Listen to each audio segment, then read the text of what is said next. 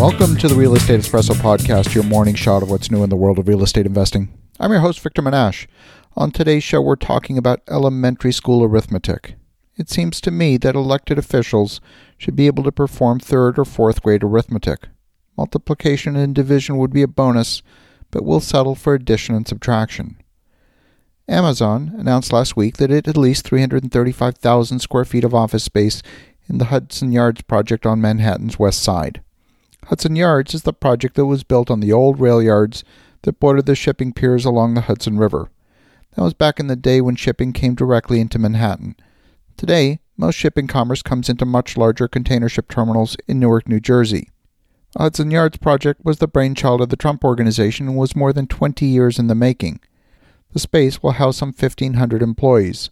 This, despite the earlier Amazon announcement to pull out of locating the so-called HQ2, their satellite headquarters in Long Island City. The original plan would have brought 25,000 direct jobs and nearly double that number in pull-through employment.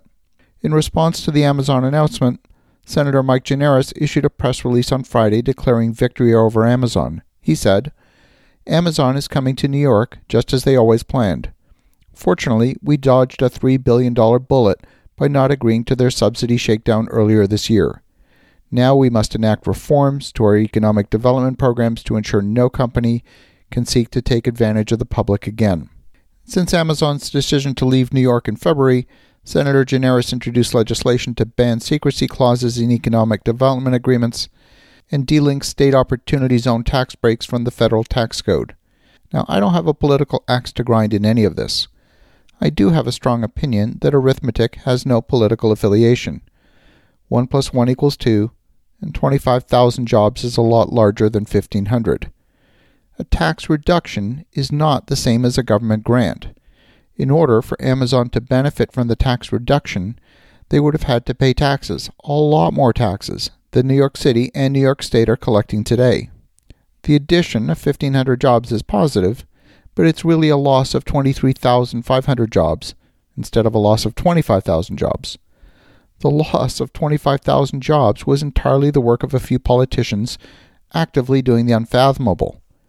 New York has lost considerable population and considerable tax revenue in the last few years. 1 million people have left the New York tri-state area over the last 9 years. According to Bloomberg, almost 300 people a day are moving out of the area. Now, these statistics make sense to anyone who's living in these places. The cost of living expenses, the crumbling infrastructure, the high tax rates are a big problem for residents. If you live in New York City, you're forced to pay exorbitant taxes. The schools, bridges, tunnels, trains, airports, hospitals, they're all falling apart. When politicians make patently false statements in order to aid their political narrative, they erode the political system as a whole. Perhaps Senator Gianaris wouldn't mind a system whereby his income would be reduced every time he utters falsehoods.